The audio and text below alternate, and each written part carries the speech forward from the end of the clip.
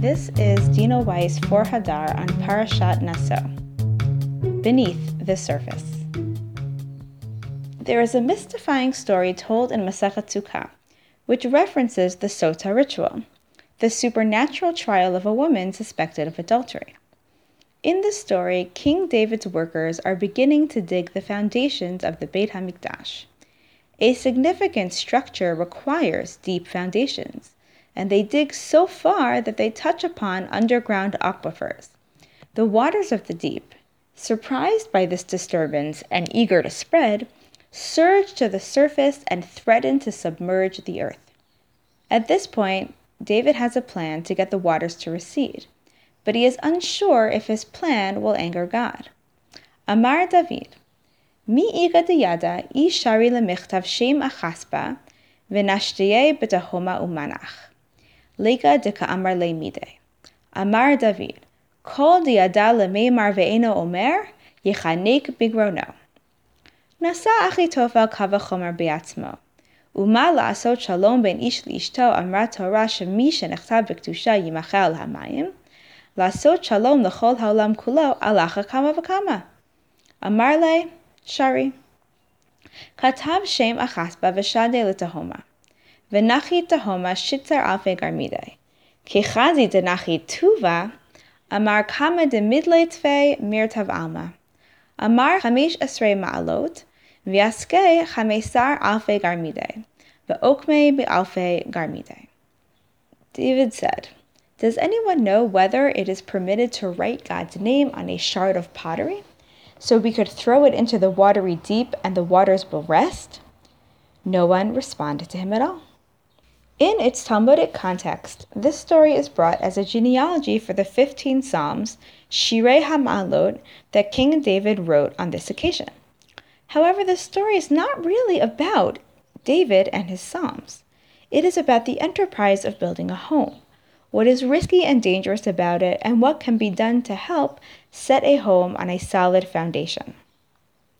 It is about the Sotah ritual, discussed in this week's Parashat, and it is about how fragile romantic relationships can be, and what the Sotah ritual can teach us about how to strengthen and restore them. The building of the Mishkan and the Beit HaMikdash after is understood in romantic terms. God does not just dwell among us in these structures, this is where God lives with us. This relationship is highlighted by a passage in Massekhet Sanhedrin. Amar le Shmuel Rav Yehuda, Kra ketiv, Gam ish shlomi asher batachti bo, ochel lachmi higdil alai akev. Hahu dehava kamar va'azil, ki rechamtin, hava aziza, afutaya de safsira shechivan. Hashda de la aziza, rechimtin, puraya barshitin garmide lo sagilan. Amar Rav Huna, Krai chativi, Meikara kativ v'no'arti l'chasham v'dibarti itcha me'al ha'kaporet. V'tanya, aron tish'a v'kaporet tefach, harei kan asara.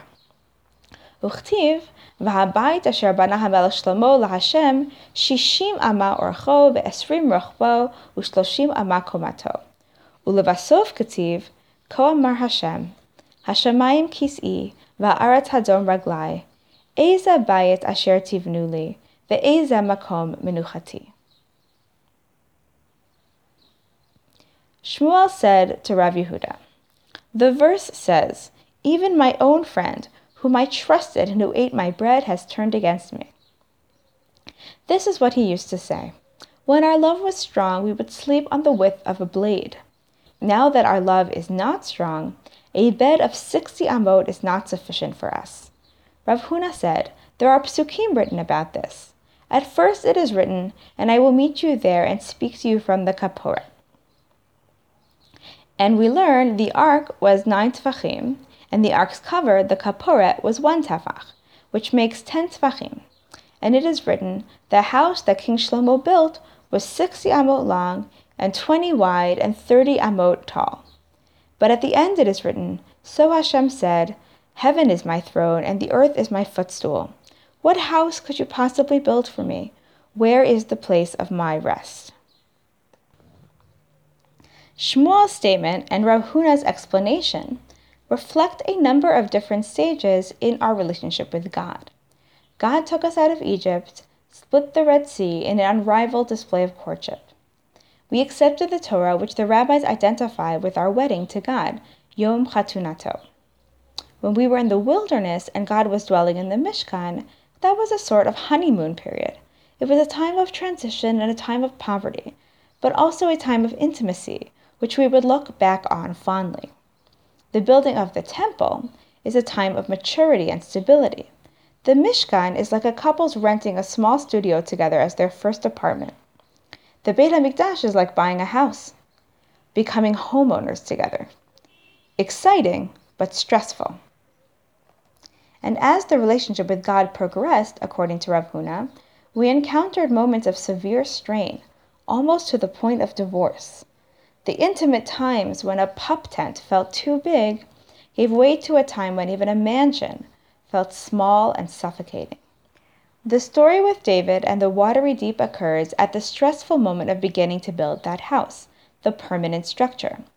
The Beit HaMikdash is not a tent that can be disassembled at will. It is a commitment of beams of cedar. When you start to build a house of scale, you have to check the foundations. You have to ask serious questions about the soundness of the current or eventual structure. And you often find possible sources of instability, or worse, lurking under the surface. This is the case with romantic relationships as well. As the relationship becomes more serious, questions get asked about its durability.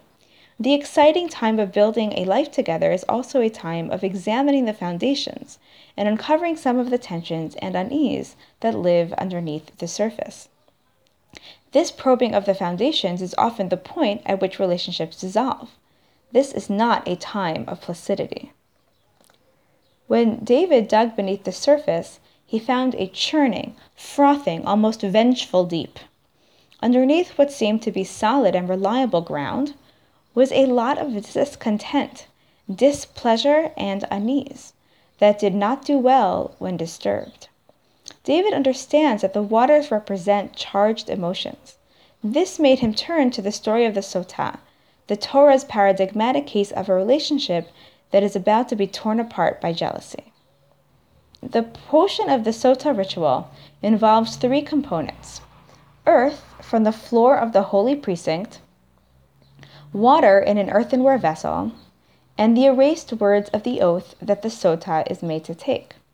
David saw the connection between the earth of the Mishkan and the earth that he was disturbing for the destruction of the Beit HaMikdash. He also recognized the waters. And he thought to himself, what is missing is the words of the oath. More importantly, he recognized the similar dynamics of a relationship between two parties that is being exposed as unstable and fraying. If your relationship with your wife gets to the point that you are threatening to bring her to the Kohen and make her drink a cursed, bitter elixir, it is not a good sign. The waters too were nursing an old hurt, as the Midrash teaches. Amar Rabbi Berachia, lo pershu hamayim atachtonim min ha'elyonim ela bivchiyah. Hadahu dichtiv mibchi neharot chibesh. Rabbi Berachia said, the lower waters separated from the upper waters with crying. As it says, from the crying of the rivers he made solid ground. According to the first chapter of Recede, God created all of the waters first, and then separated them into upper and lower waters. That is, the sky and the atmosphere on the one hand, and all of the water that is found in oceans, lakes, rivers, and underground aquifers on the other.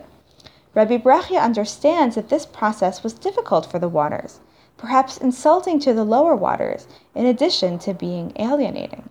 When David broke through the earth, the waters saw an opportunity to get back to the surface, to set aright all that had hurt them. On the one hand, the waters feel hurt. They are upset at having been separated and demoted. But on the other hand, the lower waters want to reunite with the surface and the upper waters. They want to be close to God in heaven. This kind of complex dynamic of resentment and longing, jealousy and anger, coupled with a desire to reconcile, is also present in the dynamic of the Sotah, the suspected wife, and her jealous, suspicious husband. One of the curious moments in the story as told in Sukkah is when Achitophel assesses the permissibility of erasing God's name in order to calm the waters. He reasons that since God allowed his name to be erased in the Sotah ritual in order to make peace between man and his wife and save the marriage, God would certainly allow it here in order to save the world. But how does Achitophel know that the point of this ritual is reconciliation between the two parties? According to the Torah, divorce is enacted by the husband. Ki kach ish isha uve'ala, v'haya im lo timtza chen be'einav ki matza ba ervat tavar, v'chatav la sefer kritut, v'natan biyada v'shilcha mibeito. When a man takes a wife and possesses her, and it happens that she does not please it because he finds something obnoxious about her, ervat davar, he can write her a bill of divorce, hand it to her, and send her away from his house. Though it is unclear what meets the standard of ervat davar, an obnoxious or inappropriate behavior, which would serve as grounds for divorce, it is clear that there is no court proceeding to determine whether or not the wife has in fact done this behavior. A husband, even if he may not appropriately initiate a no-fault divorce, can do so functionally. If the husband suspects his wife of adultery, he does not need to bring her to the temple. He does not even need to bring her to the court. He can simply draw up a document and dismiss her. Because of this, Achitophel understands that if a man brings his wife to a Sotah trial, it is because he wants to be with her. He wants her to be proven innocent. True, the man doesn't trust her, and true, their relationship is in a lot of danger. But there is a relationship to save. And though the woman has no biblical right to initiate divorce, her hand is seen in the Sotah proceedings as well. In order for a woman to be subject to this trial, her husband needs to have told her not to seclude herself with a given man, not to engage in any suspicious behavior. If she nevertheless does so, then it is possible to see her as doing so in order to antagonize her husband, as a cry for attention or as an expression of frustration. The Midrash understands that the woman here is acting out of temporary insanity. V'chein ramaz Moshe b'Torah. Al chesron da'ata, shenemar ish ki tisteh ishto. Tisteh, ketiv, b'shin. Lomar she'ena mezana ad yikanes ba hashtut. And so Moshe did in the Torah about her absence of full mental capacity, as it says, any man whose wife strays. Tisteh. It is written with the letter shin, tisteh, in order to teach that she doesn't engage in sexually inappropriate behavior until a madness enters her. The Midrash seizes upon the unusual spelling of the verb for becoming a Sotah, tisteh, because there is something unusual going on here. This behavior is a demonstration of crazed desperation. On closer inspection, we see that the Sotah process indicates that the jealous attitude of the husband and the defiant attitude of the wife are not merely negative behaviors. They hide much more complexity. Because the jealousy and the anger are also a sign of investment. Just as the waters of the deep only threaten to submerge the earth because they want to reunite with the upper waters, sometimes what is behind a fight, even the most bitter kind, is a desire to reconcile. Yes, there is a lot for this couple to work through, but there is also a lot for them to work with. This can explain the curious behavior that Avot Rabbi Natan attributes to Aharon HaKohen. The Midrash there states that when two people were fighting, Aharon would go to each party and lie to them, telling each of them that he had heard that the other wanted to reconcile, despite having actually received no such intelligence. Perhaps Aharon engaged in this behavior and didn't think of himself as lying because he truly understood the dynamics of these relationships. Maybe he was right in the way that he read the anger that passed between these two people, assessing that it was really love in disguise, a desire to reconcile too profoundly buried by the hurt, fear, and anger that array themselves on the surface of the conflict. Often, we get into conflicts that can feel intractable, filled with so much bitterness and enmity. The case of the Sotah should train us to look beneath the surface of negative feelings and to find the investment that lies underneath the wounds. Sometimes, instead of responding as we want to or should, with vulnerability and curiosity, we respond with anger and jealousy and let our pain dictate how we express ourselves. We should tap into this reservoir of strong feeling and see in it the passion that it takes to do the hard work of reconciliation. Wishing you a Shabbat of stability and peace. Shabbat Shalom. Thank you for listening to our weekly Divrei Torah.